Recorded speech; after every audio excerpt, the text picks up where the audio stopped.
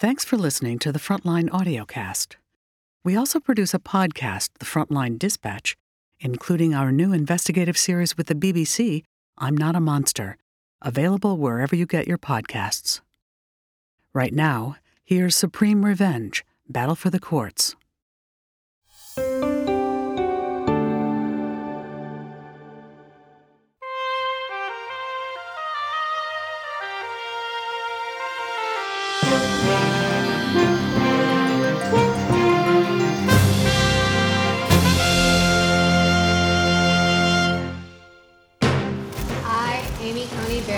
Solemnly swear. Democrats call it a rush job. A Supreme Court takeover, 30 years in the making. It is a system that has become toxic. And behind the scenes, one powerful Republican senator. Mitch McConnell is a tactical genius. He has succeeded in establishing a conservative court for the next couple of decades at least. Now on Frontline, we're living in the era of the McConnell court now. Supreme Revenge, Battle for the Court.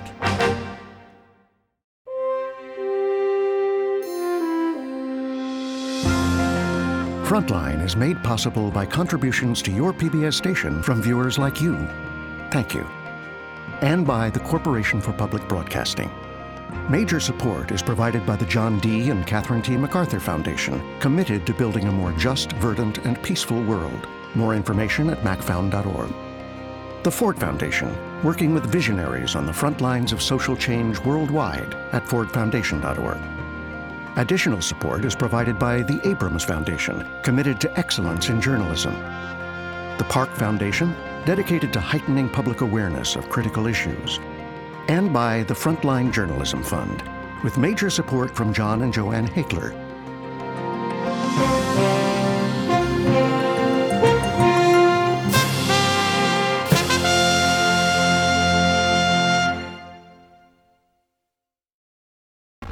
This is a Fox News alert. U.S. Supreme Court Justice Ruth Bader Ginsburg has died at the age of 87. The pioneer of women's rights and gender equality. President Trump may have the opportunity to nominate a third person. The president is at a rally right now. Do you think he knows that this happened? Former McConnell Chief of Staff Josh Holmes. It was a surreal moment where something country-changing was happening, and you have the President of the United States standing on stage unaware. As he left the stage, a reporter delivered the news.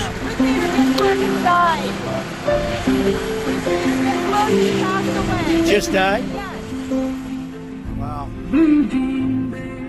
I didn't know that. You're telling me now for the first time. Former Arizona Republican Senator Jeff Flake. I thought this is going to upend the election. This was the October surprise, just a few weeks before October. Mourners gathered in front of the Supreme Court to pay tribute to Ruth Bader Ginsburg. For Democrats, the death of the iconic leader of the court's liberal wing was a nightmare, just over a month before the election. Illinois Democratic Senator Dick Durbin. It really was a stunning moment when we finally realized she was gone. I was hoping she would be able to hold on for a new president, and I'm sure she was too. As people around the nation react to the death of trailblazing Justice Ruth Bader. From her deathbed, Ginsburg's last request. NPR reporter Nina Totenberg. Her family had said to her, "Is there anything you would like to write?" She said, "My most fervent wish is that my seat not be filled until after a new president is elected." But that was not what Republican Senate Majority Leader Mitch McConnell had in mind. Associated Press reporter Darlene Superville. What it meant for Senator McConnell was to cement a conservative majority on the U.S. Supreme Court.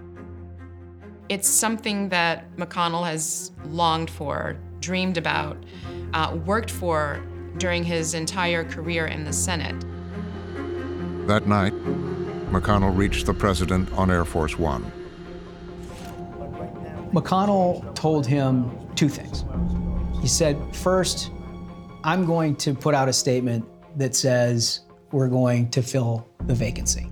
Second, he said, you've got to nominate Amy Coney Barrett. Amy Coney Barrett, a 48-year-old conservative appeals court judge. McConnell's way of securing control of the Supreme Court for years to come. To be able to say that we're going to have a conservative court for another generation is important to him. For Mitch McConnell, the court is everything. Rough battle on Capitol Hill, and it's a very Mitch McConnell's determination to transform the Supreme Court had been his life's work. Several senators, U.S. Supreme Court nominee Clarence Thomas managed to elude potentially ensuring a conservative majority for through bruising confirmation battles, a struggle over ideology and power. Packaging Clarence Thomas like a political candidate. Expected to be one of the most contentious confirmations. Ignited by a devastating defeat. Rejecting the nomination of Judge Bork. Judge Bork, the long public ordeal. And a promise to retaliate.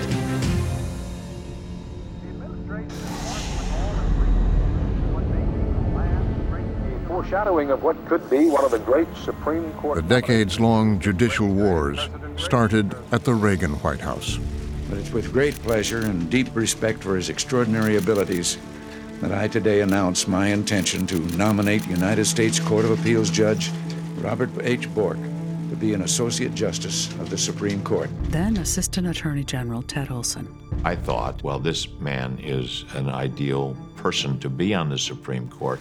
Judge Bork, widely regarded as the most prominent and intellectually powerful advocate of judicial restraint. Bork was sort of the hallmark of ultra-conservative legal thought. Nina Totenberg. This was going to dramatically change the court. It was going to change it in a far more conservative direction.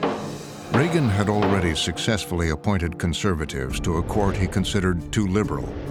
Sandra Day O'Connor, William Rehnquist elevated to Chief Justice, Antonin Scalia. And now, with the retirement of Lewis Powell, Reagan could secure conservative control of the court. Alliance for Justice President Nan Aaron. So this was an opportunity to really change the direction, not just for the next 4 years, but Republicans were hoping for the next 40 years. Reagan's Attorney General made a phone call to Capitol Hill. He wanted to alert one powerful Democratic senator. Former Judiciary Committee staffer Jeff Blattner. Senator Kennedy got a note that Attorney General Meese was calling for him. And he stepped out of the hearing into a phone booth and took the call. And Meese told him that it was going to be Bork. Kennedy headed for the Senate chamber.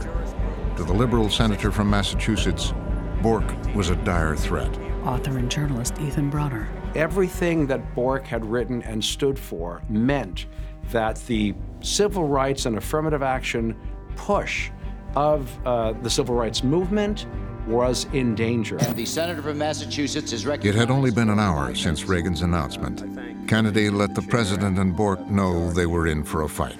Mr. President, I oppose the nomination of Robert Bork to the Supreme Court, and I urge the Senate to reject it. Then Wyoming Republican Senator Alan Simpson. And our staff said, hey, go hear what Kennedy is saying. So I went over. Robert Bork's America is a land in which women would be forced into back alley abortions, blacks would sit at segregated lunch counters, rogue police could break down citizens' doors at midnight raids. This sounds a little over the top. I knew Robert Bork. He'd been a professor of mine. Linda Greenhouse, New York Times. And I like the guy, but certainly my journalistic instinct was, okay, the fight's on, the fat's in the fire, this is really going to be something. No justice would be better than this injustice. I yield back the balance of my time. When he finished, there was just silence. I said, what is all this? What are you doing? He said, just know that we'll have to destroy him. Robert Bork Jr. And we were watching this on TV as we were drinking champagne in the counsel's office. And I said, are you guys ready for this? And they said, oh yeah, don't worry about it. Well, they weren't ready. Nobody was ready. I don't think they had any clue what was coming. What was coming was a full-on political assault led by liberal Democrats, with protests, phone banks, and attack ads. Republican pollster Frank Luntz. It was the first moment that you saw all-out war over a Supreme Court nominee. It's the first example of the politics of destruction of the modern era. The name and future of Robert Bork tops the agenda in Washington this morning. And nowhere is the debate hotter than at the confirmation hearings for Supreme Court nominee Robert Bork. NBC News special report. The Judiciary Committee hearings, led by the Democrats, were broadcast on national television. It is a momentous day in Washington, D.C. Judge Robert Bork began his battle for confirmation to the Supreme Court. It's kind of tense. Robert Bork Jr. It was tense. It was TV lights, very hot TV lights. There's a certain sense when you're the family member that there's absolutely nothing you can do. It was a cast designed for classic television drama. The attackers, Biden, Heflin, Metzenbaum, Leahy, and Kennedy. Judge Bork looks at Senator Kennedy. Then South Dakota Democratic Senator Tom Daschle. I was glued to the television like everybody else. I was as smitten by all the television theatrical drama that everybody else was. And there were the defenders, conservative Republicans Simpson and Grassley. As we're going down the line here, this is the nominee, and he's sort of the supplicant here before these senators. They do hold the power of office over him, don't they? Then Delaware Senator Joe Biden. Hearing will come to order, please. Somebody was going to win and somebody was going to lose. How was this going to play out? And that, I think, had a gripping effect on an audience. I welcome everyone here this morning. Judge Bork. Joe Biden was the chairman of the committee, and at the time, in his first bid for president. Journalist and author Ethan Bronner. Because Joe Biden was running for president, his staff set the hearing room up in a way to elevate him and to make him shine, and turned it into a kind of a TV reality show event. The Senate Minority Leader, Republican leader. They chose particular places where cameras could go. That would be the least flattering for Robert Bork. Judge, do you swear to give the truth, the whole truth, and nothing but the truth to help you God? I do, Mr. Chairman. Thank you. Duly sworn. And also when Joe Biden made his opening statement. In the passing on this nomination of the Supreme Court, his aides were not behind him, so there was a kind of Oval Office quality almost to what he had to say. So there was quite a lot of stagecraft involved as well by Biden. All eyes were on Biden's adversary, Robert Bork. Linda Greenhouse, New York Times. So the question was, okay, how is this guy going to present himself? What's going to be the drill? Many controversial statements he has made as a professor and a judge. I've compiled. For 5 days they clashed. Can you derive a right to an abortion from the Constitution? They challenged Bork's views on controversial issues. Yesterday you said women and blacks who know your record do fear you. Nina Totenberg. It was epic. I mean, they were discussing very serious things. Do we have a constitutional right to speak recklessly? Busing and law and order, We allow the privacy, search the sacred precincts of abortion rights, The Human Life Bill, which would have changed Roe against Wade. rights to determine all kinds of personal autonomy. not believe that there is a general right of privacy that is in the Constitution. Not one derived in that. Bork's advisors told him to be succinct, not lecture the senators. I'll be happy to answer the committee's questions. He did not follow their instructions. Oh no, Senator. Well, let me pick that strain up. All right, but I'd like to get on the record right now that I don't feel very free to disregard what Congress decided. That the mere fact that a law is outrageous is not enough to make it unconstitutional. Robert Bork Jr. I didn't think it was going well. I just thought it was torture. You want to tap your dad on the shoulder and say, I would say it this way. Can't do that. They have been hammering you with that thing for 5 days. Near the end, in an effort to save him, Bork supporter Wyoming Senator Alan Simpson asked him one last question. Why do you want to be an Associate Justice of the United States Supreme Court? Many believe Bork's answer was the death knell of his nomination. And I think it would be an intellectual feast. So more bad news for Supreme Court nominee Judge Robert Bork. By telling the senators the first attraction of the Supreme Court is the intellectual pleasure of it. That seemed to be a big thing. Oh, intellectual feast. Well, what the hell? You know, but that's Washington. Former Judiciary Committee Chief Counsel Mark Gittenstein. And instead of saying, I want to do justice and show mercy and protect the rights of individuals. He says it'll be an intellectual feast. And most people said, who's the dinner? Regular order will be followed. Clerk will continue calling the roll. The bumpers, no. Mr. Burdick. Bork's candor had become a liability. Mr. Chafee. For Democrats and even some liberal Republicans. It was a resounding defeat for Bork and the conservative Republicans. 42 to 58. Cranston, no. Mr. Kennedy. Mr. Kennedy, no. Alan Simpson. The job was to cut this guy down.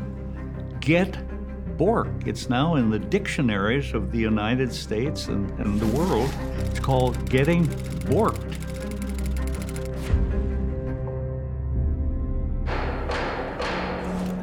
Joe Biden, the chairman, got much of the credit for bringing Bork down. Committee counsel Mark Gittenstein. He's proud of what we did on the court. We shaped the direction of the court for 30 years.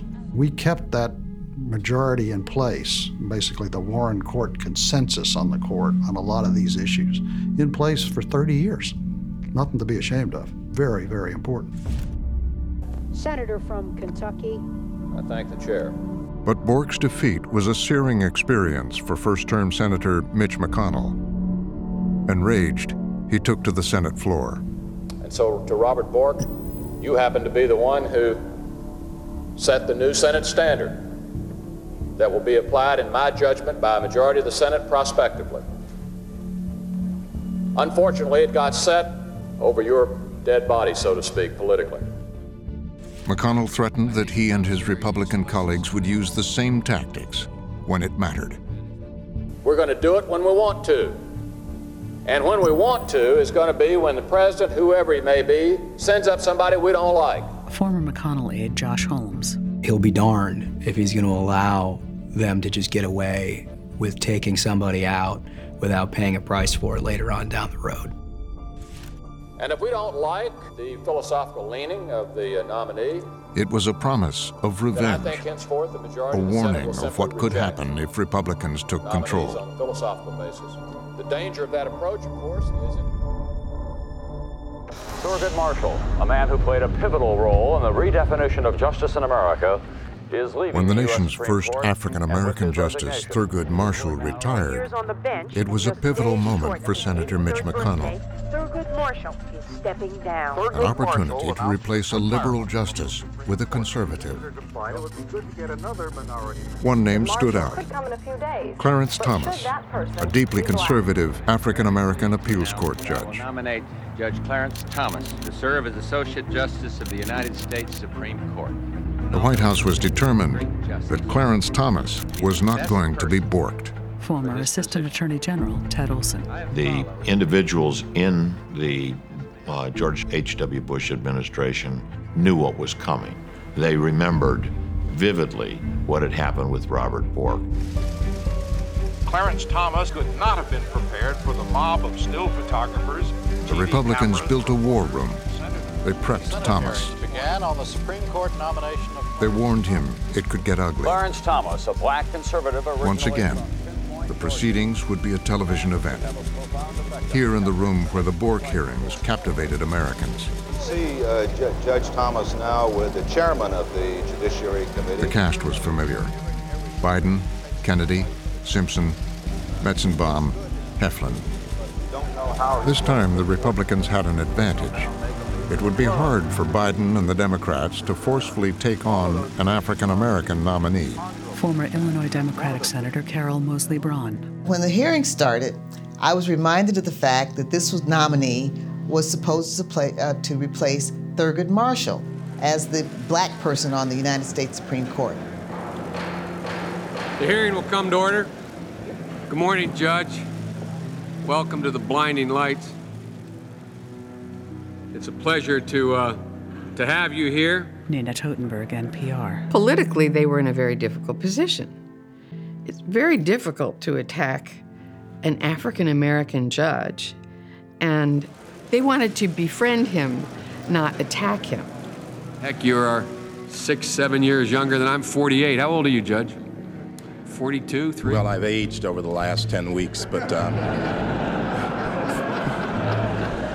43. 43 years old. Thomas's White House handlers, sitting behind him, waited for the Democrats' questions. Ted Olson. He was advised, I know this, to be very careful, to be very modest. They're going to ask you about every controversial issue that has ever come before the Supreme Court. In the area of civil rights. Unlike Bork, Thomas wouldn't be so candid. I don't remember or recall participating. He was like a steady brick wall.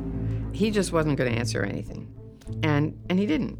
I think that to take a position would undermine my ability to be impartial. Linda Greenhouse. Senator Biden was determined to try to probe that and kind of take it as a Bork battle redux. But unlike Bork, who said, yeah, these are my views, like him or not, Thomas disavowed everything. What I'm trying to do, Senator, is to respond to your question and at the same time not offer a particular view on this difficult issue of abortion that would... It was going to work.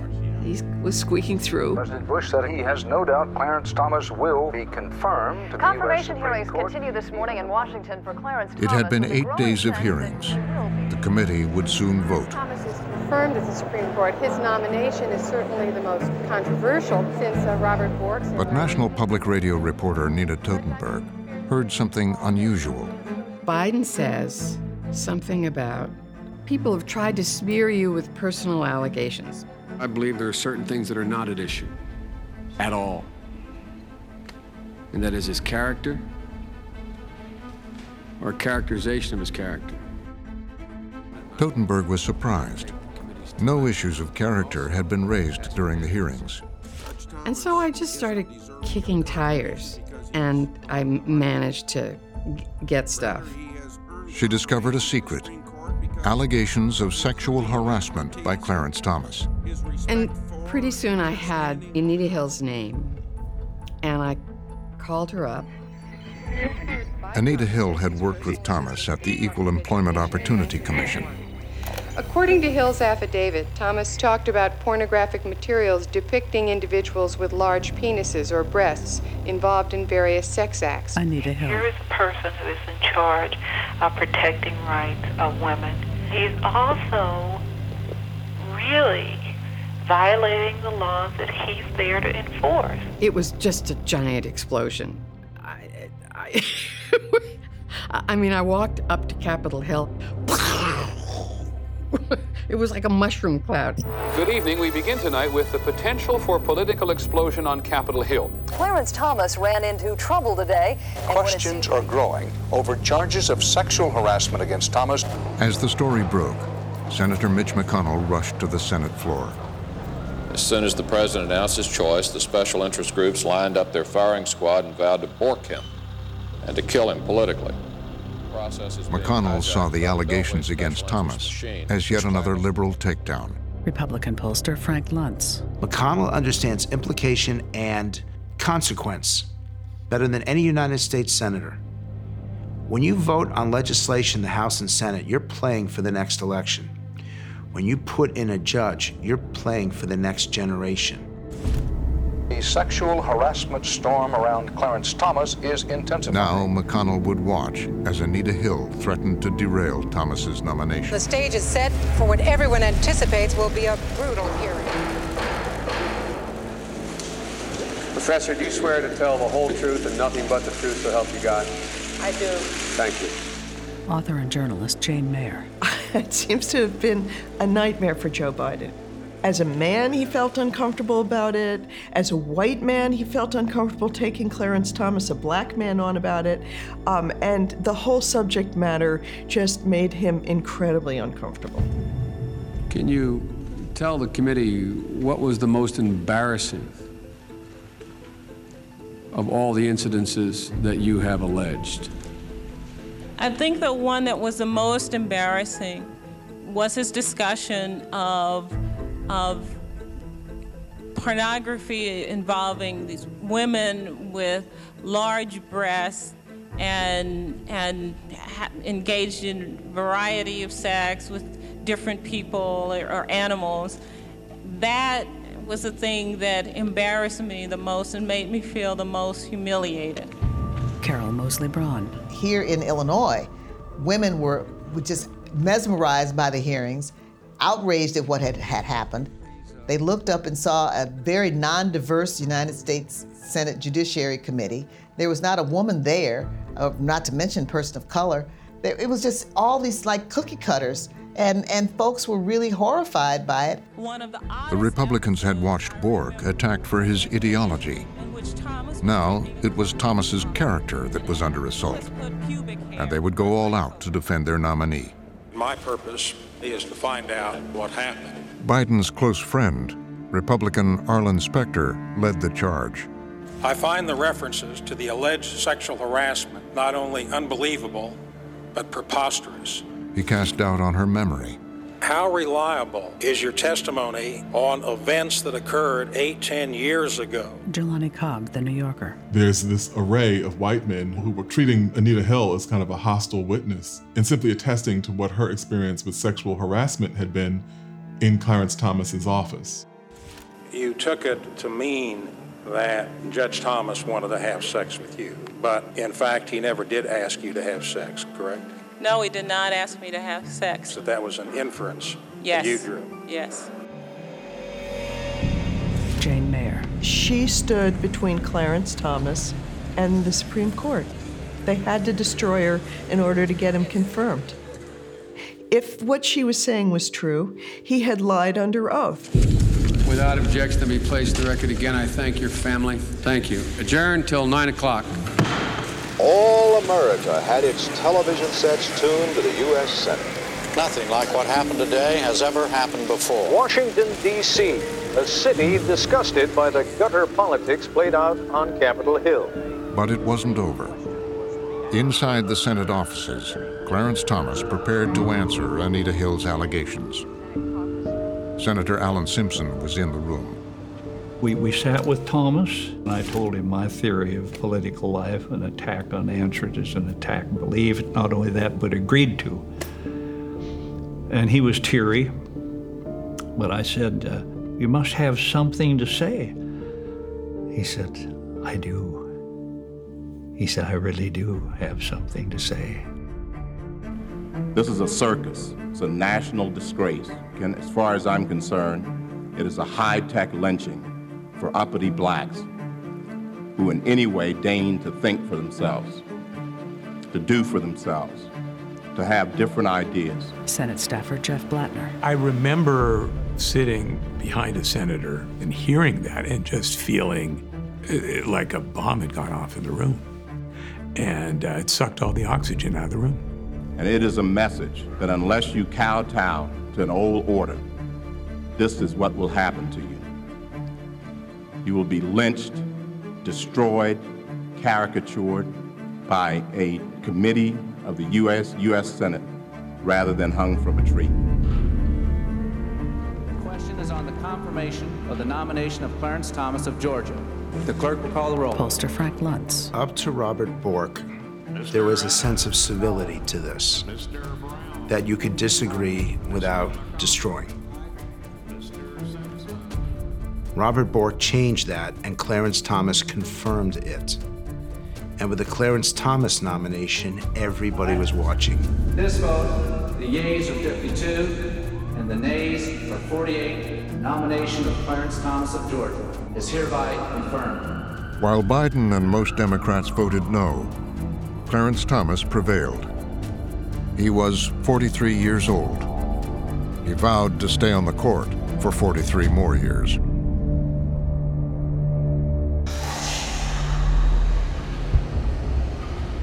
In the years after Thomas's confirmation, McConnell watched as Democratic and Republican presidents tried to tip the balance of the court. Today nominated Ruth Bader With Republicans in the minority, Bill Clinton placed Ruth Bader Ginsburg and Stephen Breyer on the bench. President sent Congress the name of his nominee to George W. Bush, with a Republican Senate, put John Roberts and Samuel Alito on the court. Barack Obama is projected to be... With Democrats back in control, Barack Obama appointed Sonia Sotomayor and Elena Kagan. Still, many Republicans are asking if she's the right person for the job. Through it all, McConnell had been climbing to power inside the Senate. Majority Whip, Republican leader, and finally Majority Leader. There's nobody who's more focused on political conquest than he is. Kentucky Democratic Congressman John Yarmouth. There may not have ever been anybody who has spent his entire life calculating. He knows more than everybody else. It was how much he could win and how much power he could achieve. McConnell had real power, and still holding on to that grievance about what happened to Robert Bork. He waited for the right moment to use it. This is CNN Breaking News. Breaking news just into us here at CNN. United States Supreme Court Justice Antonin Scalia has died. Author and journalist Alec McGillis. Scalia is found dead in his bed one day. And what to do in this moment of crisis becomes probably the defining moment of Mitch McConnell's career. And breaking news, U.S. Supreme Court Justice McConnell immediately understood the political implications of Scalia's death. Former Chief of Staff Josh Holmes. Within a matter of moments, Mitch McConnell had a decision to make. Was he going to turn over entire control of the Supreme Court to Barack Obama at the end of his tenure?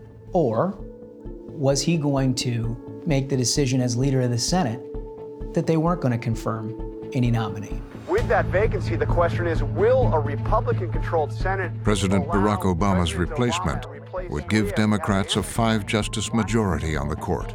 Peter Baker, New York Times. Mitch McConnell doesn't even wait for the day to end after Antonin Scalia dies to put out a statement saying, in effect, we're not going to let President Obama replace him. Majority Leader Mitch McConnell just releasing a statement. This vacancy should not be filled until we have a new president.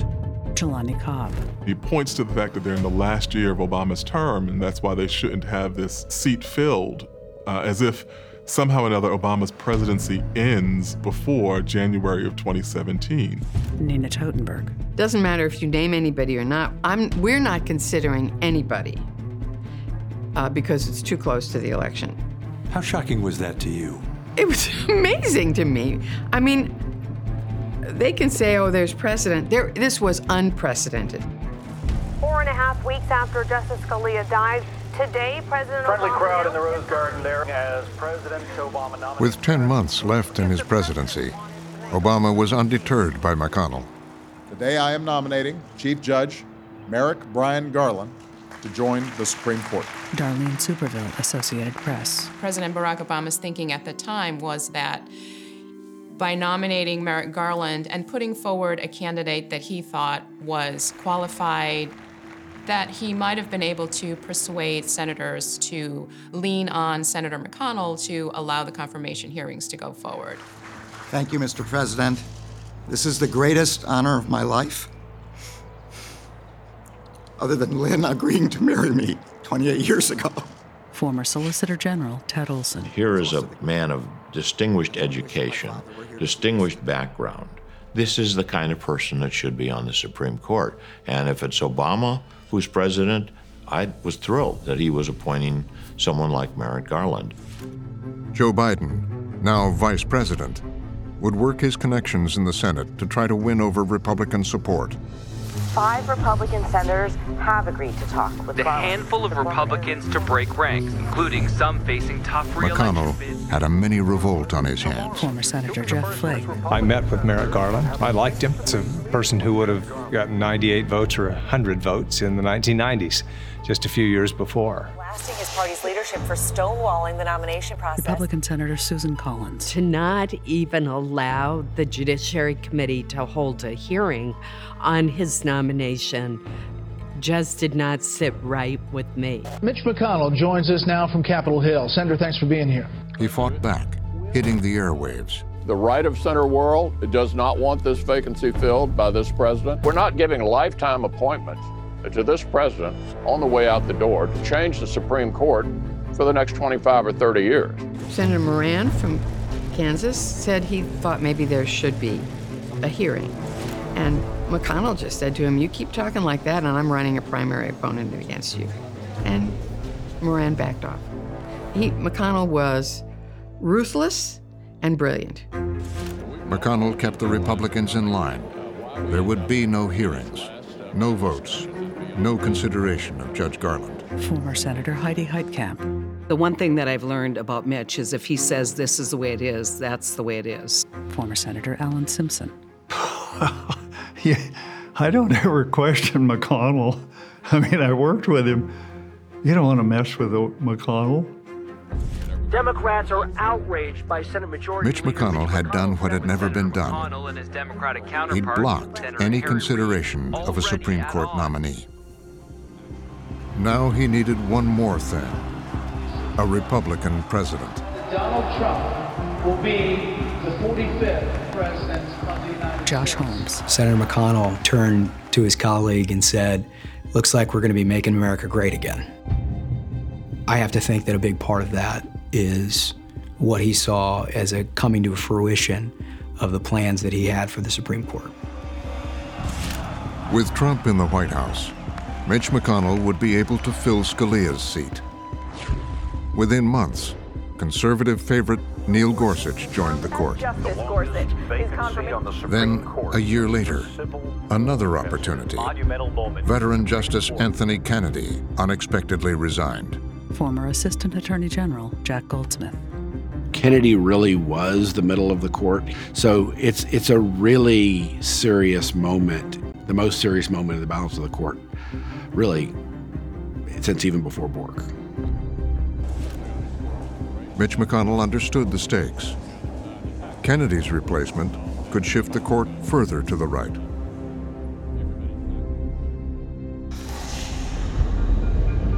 President Trump's pick is in for the next Supreme Court Brett nominee. Kavanaugh to replace McConnell and Trump again swung into action. The President nominated Judge Brett Kavanaugh. Nina Totenberg. Kavanaugh is the perfect McConnell nominee. He's very conservative on economic issues, on executive power issues. He's the perfect blending of establishment and sort of red state-based politics. At the confirmation hearings, the Democrats immediately put up a fight. Mr. Chairman, I'd like to be recognized to ask a question before. Mr. Chairman, it's a pending motion. We don't even know what the rules are. How can we proceed? Mr. Chairman. Who wanted, Mr. Chairman? We waited for more than a year with a vacancy on the Supreme Court.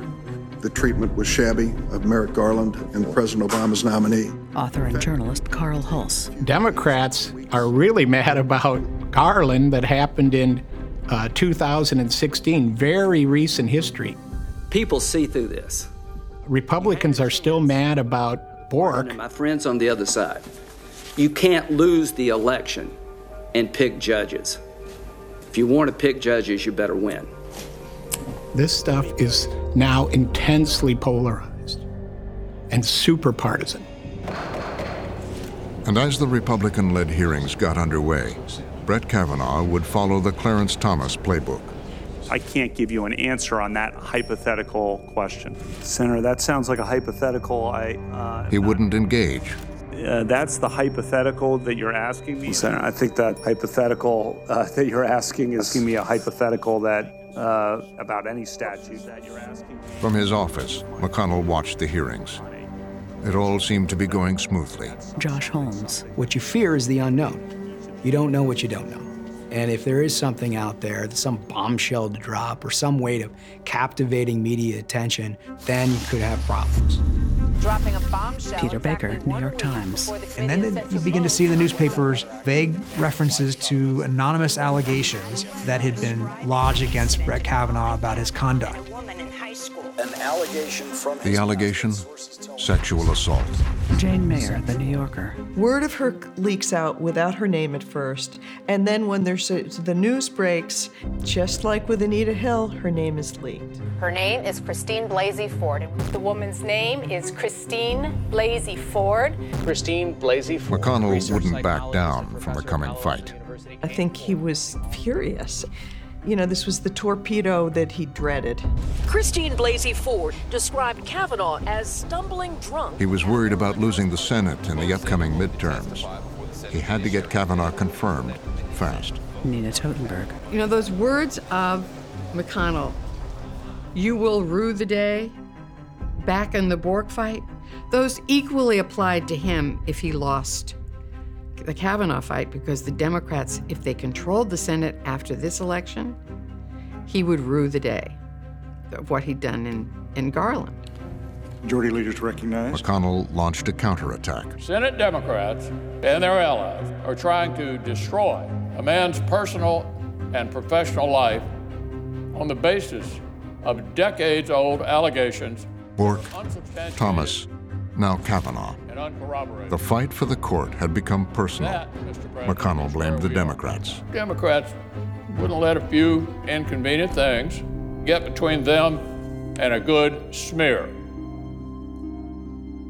It's despicable. Peter Baker. Well, he's never faced a fight like this. He never faced one where he could go down like this, and it was right there on the razor's edge.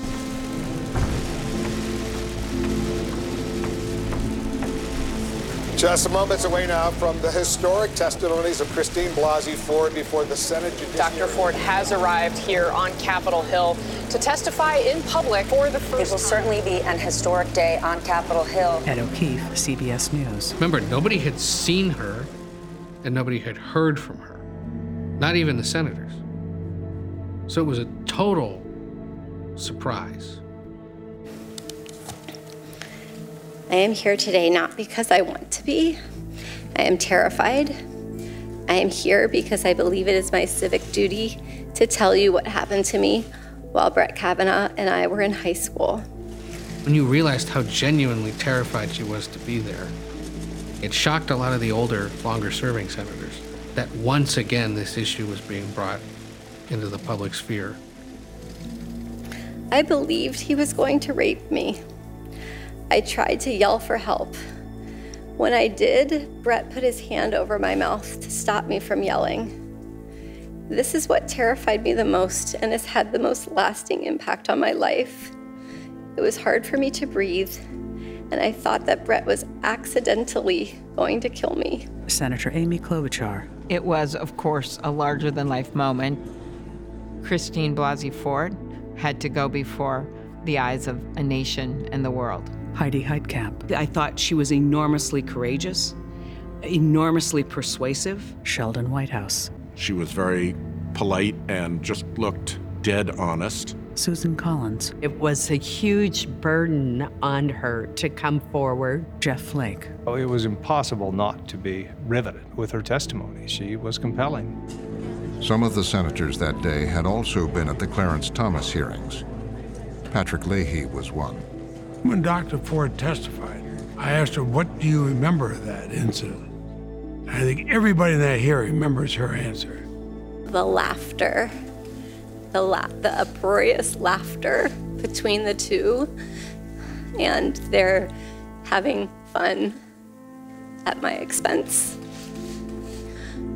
I was, underneath one of them while the two laughed. Two friends having a really good time with one another. It looked bad for Brett Kavanaugh and the Republicans. This is over. This was devastating. I believe those who wanted to believe her did. The mood among Republicans on the Hill was one of gloom. We had a meeting right after her testimony, and I could tell that my colleagues were moved, and they were saying, he'd better be good. He'd better have an answer because she sounds very credible. The worst case scenario for Kavanaugh and his defenders was what just transpired. At the White House, the President of the United States had also been watching. Josh Holmes. Both the President and Leader McConnell found her testimony to be incredibly compelling. Former Trump aide Kellyanne Conway. I was in the White House the entire day, including watching the testimony of both Ford and Kavanaugh. The President watched it live. And the President and I have both said, each of us have said publicly, she rendered compelling testimony. The President picked up the phone. On the other end, Mitch McConnell. Both of them were kind of testing each other a little bit. Where are you at on this? How strong are you? And McConnell basically says to the President, you don't worry about me. I'm strong as mule piss. That's his quote. I'm strong as mule piss. In other words, he's not going to let up. He's not going to give up. He's not going to surrender. to say that everything that could have gone wrong for Brett Kavanaugh has. The impetus is on Judge Kavanaugh. They did not have the votes in the Senate. Underestimate the importance of the next few hours for Brett Kavanaugh. Ted Olson. At some point, if you poke a stick and you torment that person and you attack that person, at some point, that individual is going to fight back. I categorically and unequivocally deny the allegation against me by Dr. Ford. I never had any sexual or physical encounter of any kind with Dr. Ford. Jane Mayer. It was like watching Clarence Thomas all over again. This was another version of the high-tech lynching. This confirmation process has become a national disgrace. But you have replaced advice and consent with search and destroy. Clarence Thomas had invoked race. Now Brett Kavanaugh launched a partisan attack on the Democrats. This whole 2-week effort has been a calculated and orchestrated political hit, fueled with apparent pent-up anger about President Trump, revenge on behalf of the Clintons, and millions of dollars in money from outside left-wing opposition groups. It has become this completely politicized drama. He took the allegations away from Christine Blasey Ford and turned it into a huge fight between Democrats and Republicans. He's trying to rally all the Republicans to his side. Kavanaugh had become a combatant in the war between Republicans and Democrats. Does this reflect what you are? Does this yearbook reflect your focus on... They squared off over his high school yearbook. That's easy, yes or no. You don't have to filibuster. And his drinking. Freshman. And I thought no. I thought only the Senate. You got this up. I'm gonna talk about my high school. No. I'm gonna let him answer. I'm gonna talk about my high school record if you're gonna sit here and mock me. Senator Graham.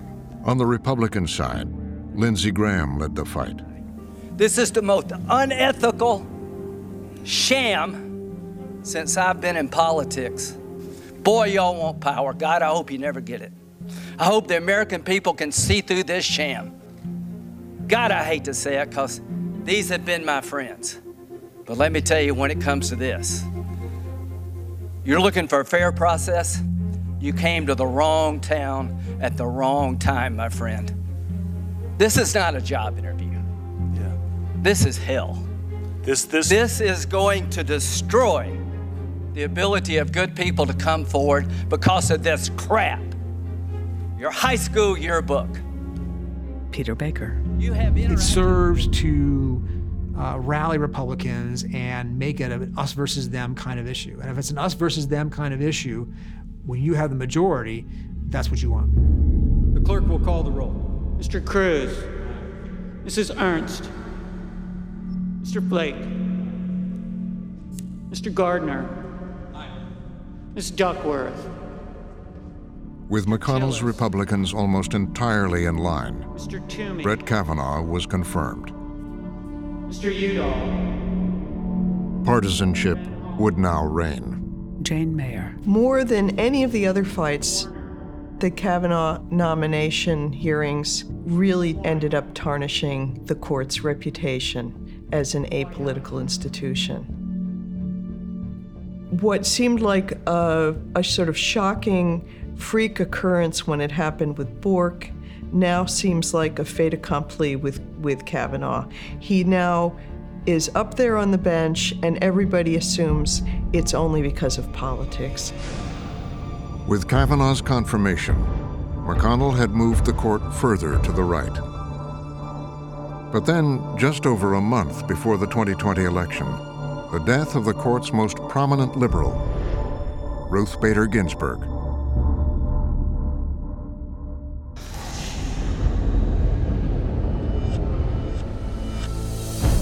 Once again, it was Mitch McConnell's moment. He was ready. Former aide Josh Holmes. This is a conversation that he has been having with his members at this point for a year or more. And McConnell made it very clear to his colleagues that if there is a vacancy, whomever that vacancy is presented by, we will fill it. To McConnell, it didn't matter that it was only weeks before the election. and that he'd opposed filling a seat in the last year of the Obama presidency. Senator Dick Durbin. The fact that it was occurring while the presidential election was underway, unprecedented. It's never happened in the history of the Senate. For all of their explanations and excuses, it's never been done. And particularly in light of what happened 4 years ago, it really seemed to be hypocritical. But McConnell shrugged off the charges of hypocrisy. Ted Olson. It wouldn't faze Senator McConnell to be called ruthless or determined or whatever adjectives or labels people might put on his behavior. He did it because he could. Today it is my honor to nominate Judge Amy Coney Barrett.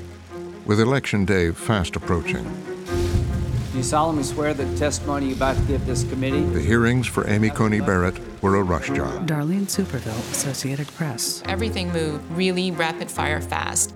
And of course, the goal was to have her take her seat before the November 3rd election. The hearing to confirm. Mark Leibovich, The New York Times Magazine. He said, "We are here to confirm Justice Barrett." Confirmed, which basically gave away the whole deal right there. It's like, we're not considering anything. We're just here to vote. This is probably not about persuading each other unless something really dramatic happens. All Republicans will vote yes and all Democrats will vote no. Senator Dick Durbin. It was done in a hurry-up fashion. There was not even the routine investigation of opinions and writings and speeches. This was done in a hurry, and it showed. To my Democratic colleagues. The partisanship was on full display. Our Republican colleagues are riveted on rushing a judge through this sham process. This was a hypocritical, tire-squealing 180 for many Republican colleagues. Democrats complained, Hypocritical, illegitimate process. but in the minority, they were powerless to do anything. Carrie Johnson, NPR. Mitch McConnell had the votes from start to finish. He knew it, and he behaved that way all along. On this vote, the yeas are 52. Barrett was confirmed. 52 Republicans voted yes. All of the Democrats voted no. The Supreme Court of the United States is confirmed. Ted Olson. This most recent Barrett confirmation may have been the only one in recent memory that was purely partisan.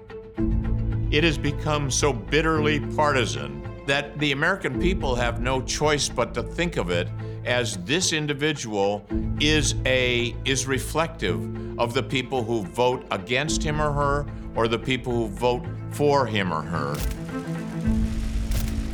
Just a week before the presidential election, the new justice was sworn in. I, Amy Coney Barrett, do solemnly swear that I will support and defend. Fellow conservative Clarence Thomas did the honors. So help me God. So help me God. For Senator McConnell, this would be the achievement of his life's goal. Darlene Superville. With Justice Barrett on the court now, you have a solid 6-3 conservative split on the court. 3 decades after Bork, it was now Mitch McConnell's Supreme Court. Josh Holmes. He has been working towards this moment his entire professional career, and it was all coming to fruition. All of the judicial wars that started with Robert Bork and Justice Thomas, Kavanaugh situation, now was the moment that he finally got what he came for. Former Senator Jeff Flake. He has succeeded in establishing a conservative court for the next couple of decades at least. That's an accomplishment if you look at that alone. I think of the process, we've damaged another institution, the Senate. I don't think that it's a good trade overall, but in the end, will it have been worth it? I don't know.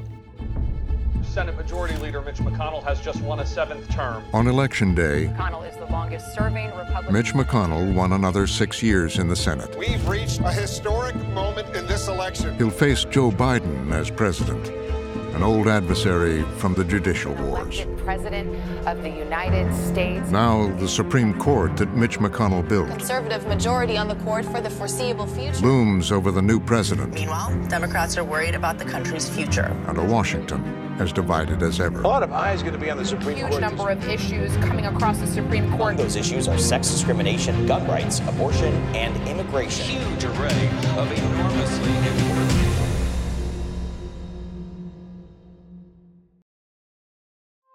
Go to pbs.org/frontline for Frontline's Transparency Project. Explore the dozens of interviews in the film. Unprecedented. It's never happened in the history of the Senate. He did it because he could. I have never seen anything like this one. It's something that McConnell has longed for, dreamed about. Connect to the Frontline community on Facebook and Twitter and stream anytime on the PBS Video app or pbs.org/frontline.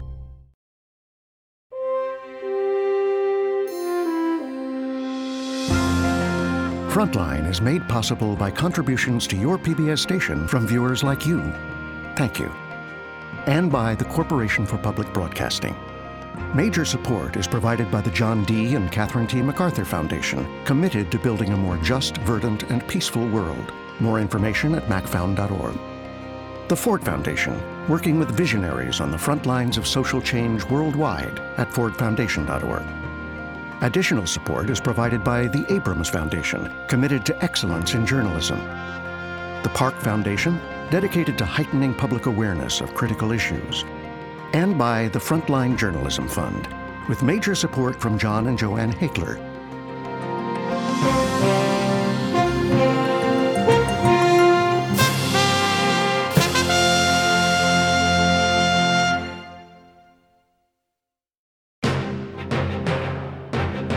Supreme Revenge: Battle for the Court was directed by Michael Kirk, written by Michael Kirk and Mike Weiser, produced by Michael Kirk, Mike Weiser, and Philip Bennett, and produced and reported by Jim Gilmore and Gabrielle Schonder.